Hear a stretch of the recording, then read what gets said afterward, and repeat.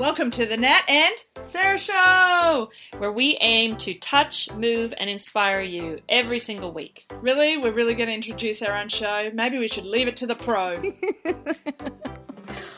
Oh my gosh. Okay, 1 second, ladies. Here we go. Sarah Maxwell and Natalie Cook are experts in visualization and deliberate use of the law of attraction. As dynamic world athletes representing Canada and Australia in beach volleyball, they honed in on achievement at the highest level. Winning an Olympic gold medal on her home beach of Bondi is a pinnacle example. Their powerful techniques transmute the spiritual to the tangible, allowing thousands of their community members to bring their vision boards to life. Recently, they've taken their expertise on the road as the full-time family, where they inspire, coach, and lead people to create their unique, deliberate family life using a simplified 3-step process. Welcome to the Nat and Sarah Show. Join us for twice-weekly episodes. Each week, Nat and Sarah will teach us how to deliberately create results in all areas of life using their unique 3-step process. Not only that, they'll also sit down with some of their favorite high achievers who have manifested what most merely dream about. Are you a member of the community? Go to bit.ly/The Nat and Sarah Show to download your 3-step journal to follow along with each workshop-style teaching episode and get ready to take action on your inspirations.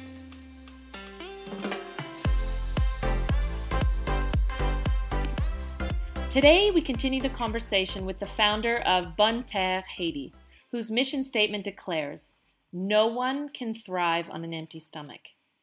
In 2017, her team grew 3,000 pounds of food, 1,562 of which was donated to a local orphanage. How freaking awesome is that? Jen Ride hails from Nova Scotia, Canada, and first traveled to Haiti in 2010 post-college to care for children at an orphanage she'd visited for 2 years prior. Starting a rooftop garden at the orphanage, she grew over 100 plants and trees and exposed the children to growing their own food. With donated money, she purchased land to start Bonne Terre and continues to increase infrastructure on the property each year, from digging wells to water towers to irrigation systems, even running classes for students of different ages and allowing staff to upskill on biodiversity. She is expanding the lifeblood in the community where she has been living over the past 9 years. Jen and I have been friends since university days back in Vancouver in '99, and being able to share her ongoing journey with you all is such a treat, like seriously. So Jen, I'm going to admit this, when I hear stories of people like you who devote their lives to the service of others, like I get awestruck, and I know you know that will just freak you out, but knowing you personally helps make it a little bit more tangible for me. So I'm so curious, do you feel like you're doing good work in the world, or do you not even think like that?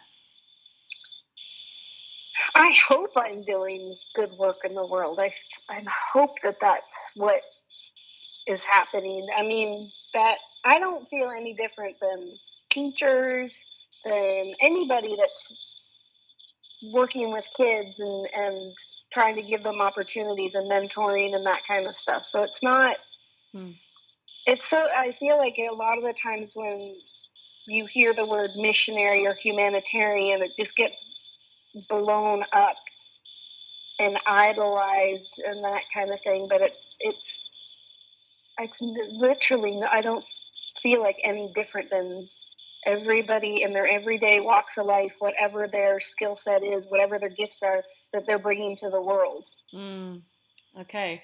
Because that's what this conversation is about today. And so I just need to tell everybody that it took us over 30 minutes to get ourselves online from Switzerland to Haiti. Jen sitting under a tree, speaking to you all on the farm. Are you at the farm actually? Or you're close by? You bet. Yeah. Underneath the mango trees. Underneath. So, well, that sounds a bit, we are romanticizing, but she literally is sitting under the tree where we've learned that perhaps, you know what, we're being really creative right now to be able to bring this audio and this podcast to everybody into the community. So can you describe the project, the farm at Bonne Terre, and what you're creating in your community? Can you describe it in your words, Jen? Sure. We have got almost 3 acres that the dream and vision was to create a space that we could teach maybe some innovative farming techniques to people, to mainly children living at a couple of different orphanages, to teach them how to be a little bit more self-sustaining. There's not a lot of mechanism, not tractors and all that kind of stuff. Everything's done by hand. So trying to teach different techniques to increase production while decreasing the labor, giving them opportunities to work, to earn money, and then figuring out how to manage money, just learning how to be responsible with jobs. Not all the kids that we work with are going to be working in agriculture, but we're, teaching them to be on time, teaching them to finish projects, working in teams, that kind of stuff. And then just creating a space where we can produce food to help a local orphanage that's run by Haitians that have supported us in the development of the farm. And just connecting with the kids and creating opportunities for them. Cool. So I know that this has evolved a little bit. So take us through the evolution of what you're now creating, because you started off caring for kids at the orphanage, and now you run this whole biodiversity, this property basically. So was this always your bigger plan, or did it kind of fall into place? It evolved. I did 3 visits to an orphanage here in Wanament, connected through close family friends, and had spent a lot of time with the kids, taking care of them, and just really connected with them. So when I decided to move down to help, I went in as a person that was supposed to be running their sponsorship program and did that. But then on the side, I started a rooftop garden on the building that I was living in. And that's really what's kind of inspired me, because the kids were so into it. The kids loved it. They were helping me build it. They were coming and watering and taking care of things. They were just really interested in it. And for me, that the kids inspired me to want to be able to do something like this and have my own property. And I feel like this is so grassroots, so practical, that, even if some of the kids end up working at a bank down the road, even with the home that they have, if they've only got 4 feet by 8 feet of land, they know that they can actually put something in the ground and have it grow. And there's some challenges, right, in terms of the weather and what are some of the challenges actually with growing food in Haiti, in your area? It's really different than home, than Canada, obviously, the seasons. We have to worry more about how hot it gets, how much heat there is, how much rain there is, because when it rains here, it's not a nice, misty Hawaiian rain. It is a torrential, forceful downpour every time. And you end up flooding in the streets and all that kind of stuff. But, when we have rainy season, quote unquote rainy season, like is in May and October-ish, we can't grow tomatoes because it's just, it kills them. It's too wet, that kind of thing. So that we have to adjust our schedule for that kind of stuff. We have to, look at what's getting too much water sometimes, and create drainage, or when something's getting too hot, figure out how to cover and protect the soil and that kind of stuff to keep things from burning up. So it's a little bit different. And just so people know, this isn't necessarily your background, right? You've educated yourself. So as the kids started to be more interested in what you were doing, did you grow up being a green thumb, or where is this kind of coming from in terms of your guidance that you're giving? Minimally, we had vegetable gardens growing up. My grandparents had vegetable gardens. My mom has a crazy green thumb. Okay. Like crazy green thumb. She's got a plant that was her grandmother's that's over 100 years old right now. So it's okay. Yeah, so I mean, I come by it a little bit honestly, but my sister doesn't have a green thumb at all, so it's I'm carrying on the tradition at this point. My mom goes to her house and does all of her planting and stuff, but I was in sports. I worked in sports for 15 years in Vancouver, but because the kids sparked an interest in me down here, and obviously growing here is so different tropically. Mm-hmm. I started researching as much as I possibly could, and that's how I got connected with the Haitian-run orphanage that we support with food. Is the pastor there? He actually went to agricultural school in Haiti before he became a pastor, and so he's been a great resource, which is why I've partnered with them to give back to them, because I've learned a lot from him. And then I also actually went to Echo, which is a 50-acre farm in Florida that specifically has been built to train people working in third world countries in agriculture. So it's an amazing place it's phenomenal. It's an amazing place of resource, as well as connecting with people from all over the world. We have 25 people in our class, and it was, 25 different countries, different places that people were working in around the world, or going to work. Some were preparing themselves to go but didn't know where they were going. I mean, we were dealing with Sierra Leone, Paraguay, Uganda, Ghana, myself in Haiti. Like, it was just absolutely fantastic. And we're still connected with these people that are all over the world doing different projects and that kind of stuff. So it continues to be a great resource for us. So, wow. Yeah. So, I want to encourage the kids to always be learning and always be studying, no matter what. Like, just because you get out of high school or get out of college, you're not done. Like, your journey in life is always to be learning new things. And so I want to be an example of that, because I had a cousin that was an example of that for me. So. And it's so cool that you just said that, because I feel as you're speaking that this is only the beginning of the story. 9 years, here you are 9 years in, and I just know there's going to be more. So, it does have me think back to you as a little girl. So as athletes, you mentioned you've been in sport, you had been in sport most of your life, and that's, mine and Nat's origins. And we had, dreams of sport and going to the Olympics and being professional athletes. Did you have a dream of, going to another country and helping kids? What were your dreams like when you were growing up? I can still remember that photo from the New York Times that Kevin Carter took of the child in Africa with the vulture behind the kid. I don't know if you remember that. There was a film a few years ago made about this. But I can remember that photo, and I remember my grandparents had National Geographics.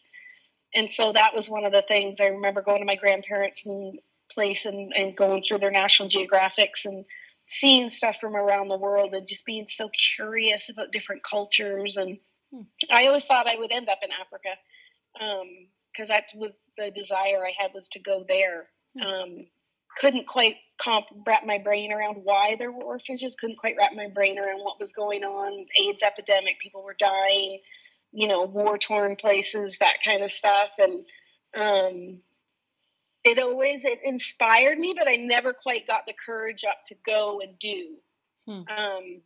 Had a lot of people in my path that were put in my path that did go and do and inspired me and that kind of stuff. So, eventually once I, had friends that were down here on the island and that I could come visit and feel, confident to come and see and that kind of stuff, that was it, So I think if my first major trip had been to Africa, I'd be in Africa right now, but it was here.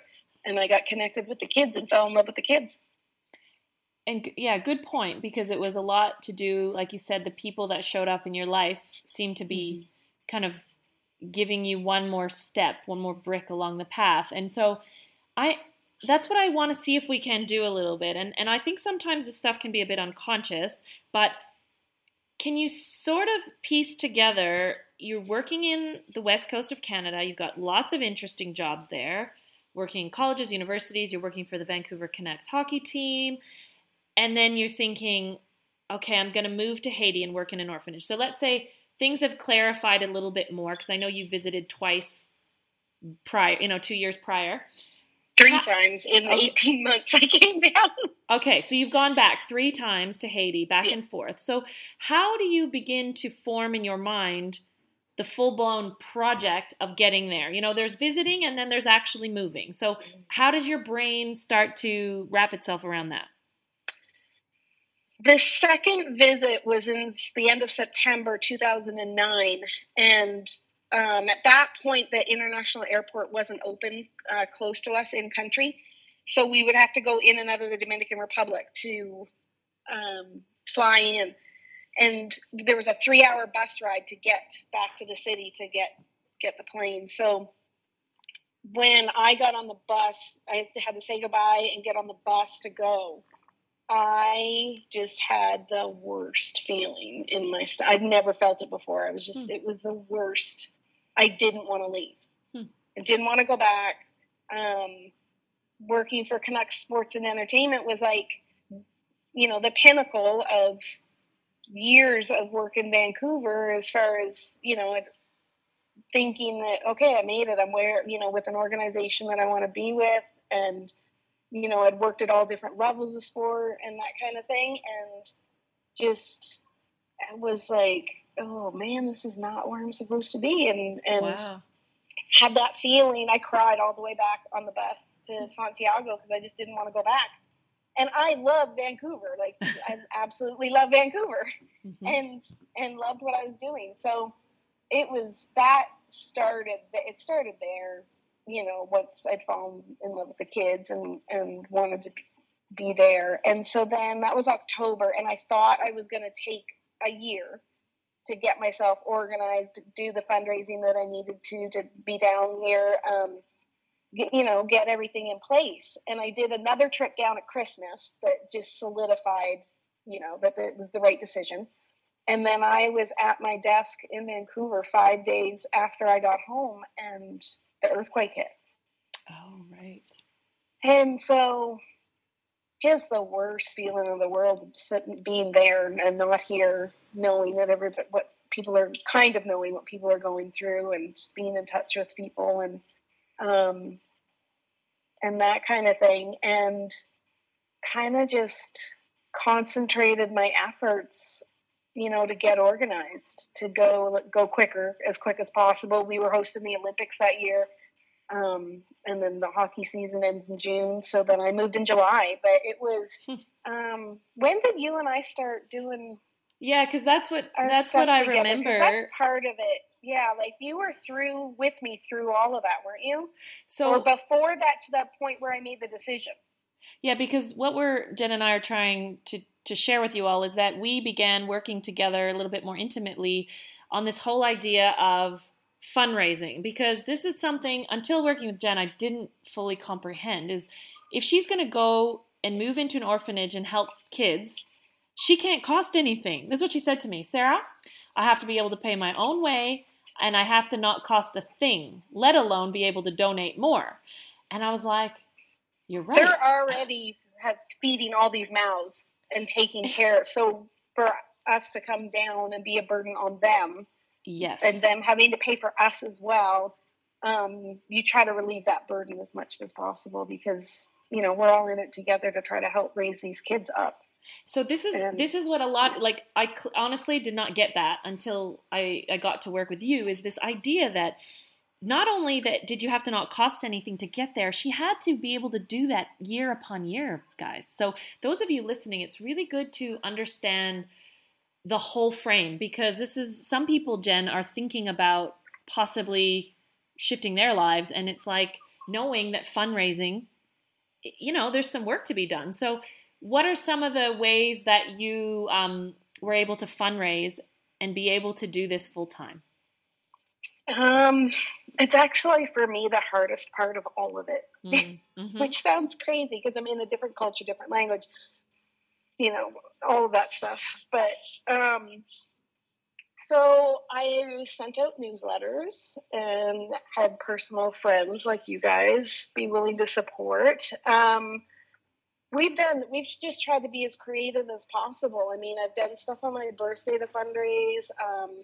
We actually are starting to grow things now that I can bring home to fundraise with. We're growing loofahs. We make mango jam. We do, there's something else that I can't think of off the top of my, lemongrass tea, that kind of stuff. Yeah.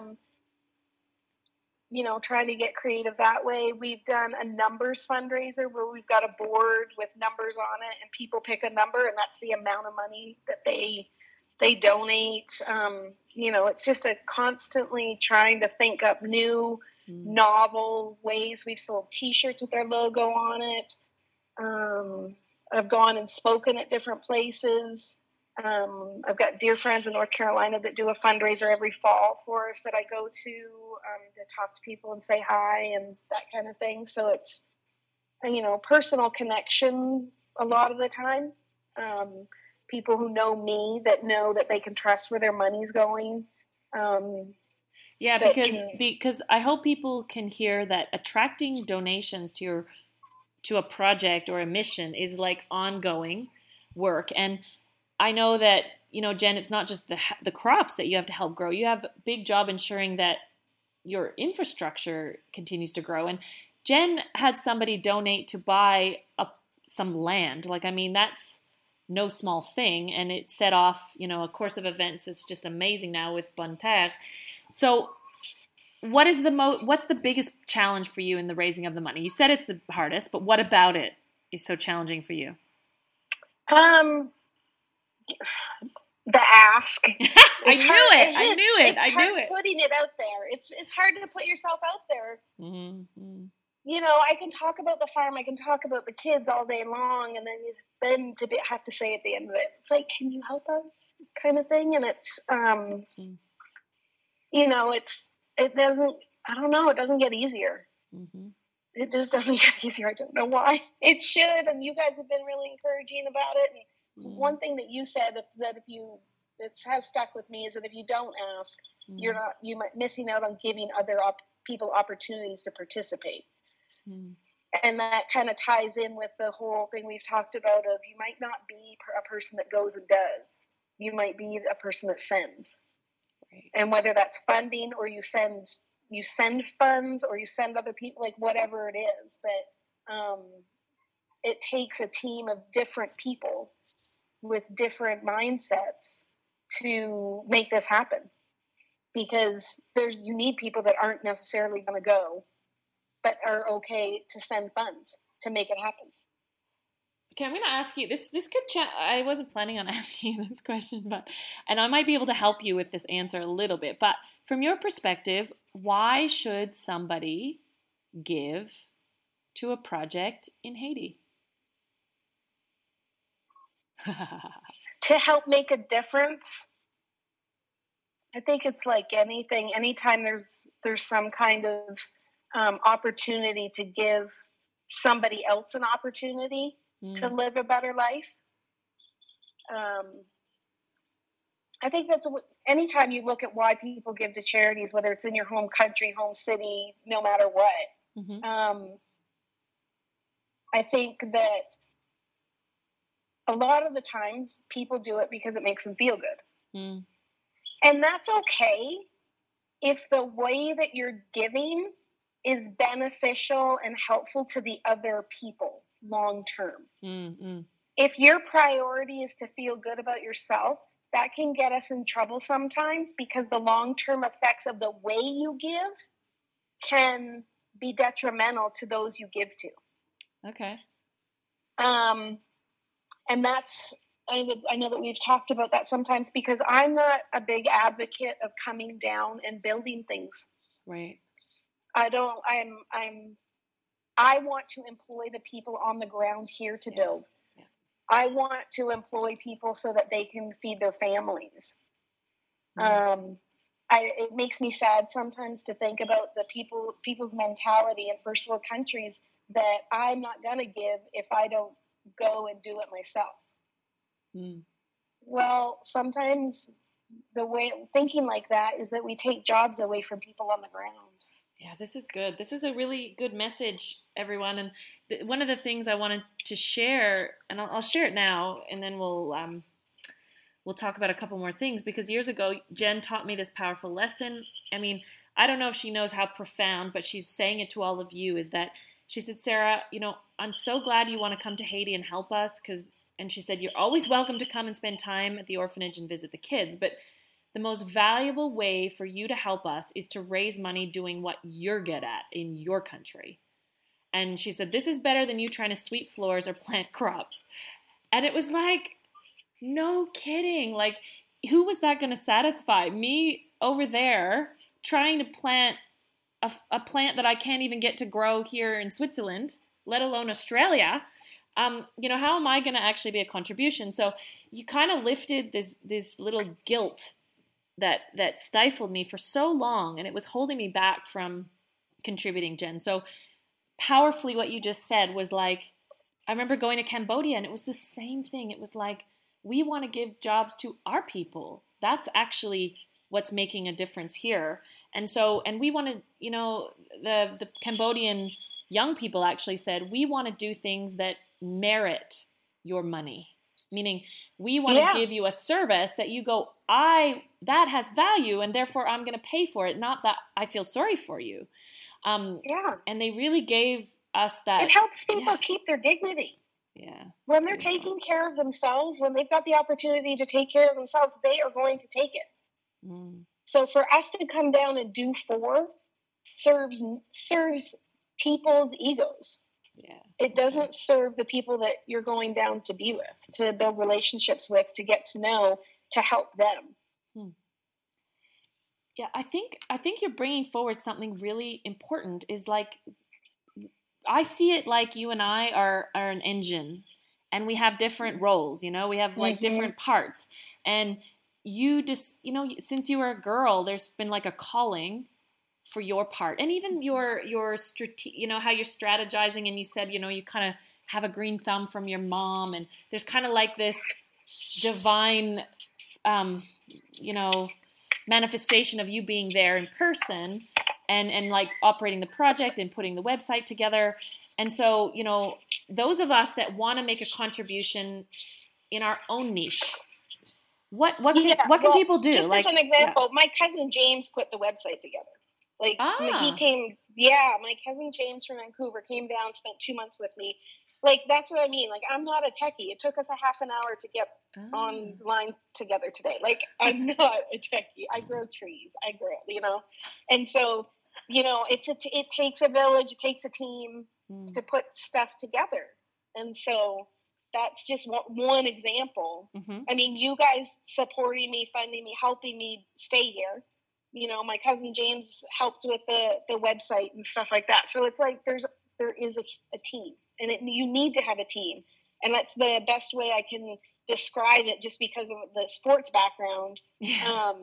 And I value sports and athletes, and really try to encourage the kids here with things, because I know that student athletes, the value in learning those skills of teamwork and time management and all of that kind of stuff is so important. So we try to create that here on the farm, even though we're not doing sports. We're trying to, create that environment, that team environment. I love it. And I'm even on your website. I love that you have, meet the team. I was like, that's awesome. And I want to share something with everybody listening, because I presented the question to Jen. I don't know if I put her on the spot by saying, well, why would someone support this project in Haiti? And just having been involved for so many years, I will tell you something about it that makes it special, because, there's been other contributions, but what I find very special about what's going on here is that you feel so connected to every step. Like what I have learned through you, Jen, I feel so connected to the journey of these kids, what some of the things they go through.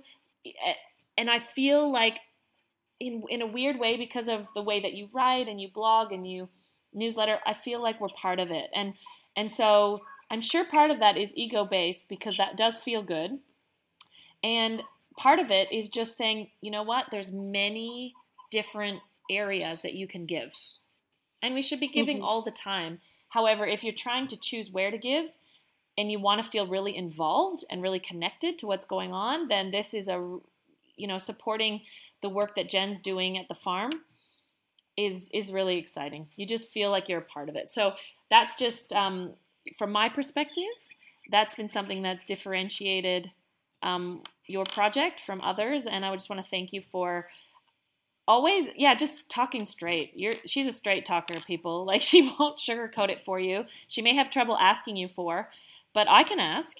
So I really, if you've donated 1,562 pounds of food most recently, like, how exciting would it be to be able to double that? And hopefully our community and people listening feel it in their heart. So Jen, we will leave the information for your website. Is that the best, that they have your website and how to contribute, or?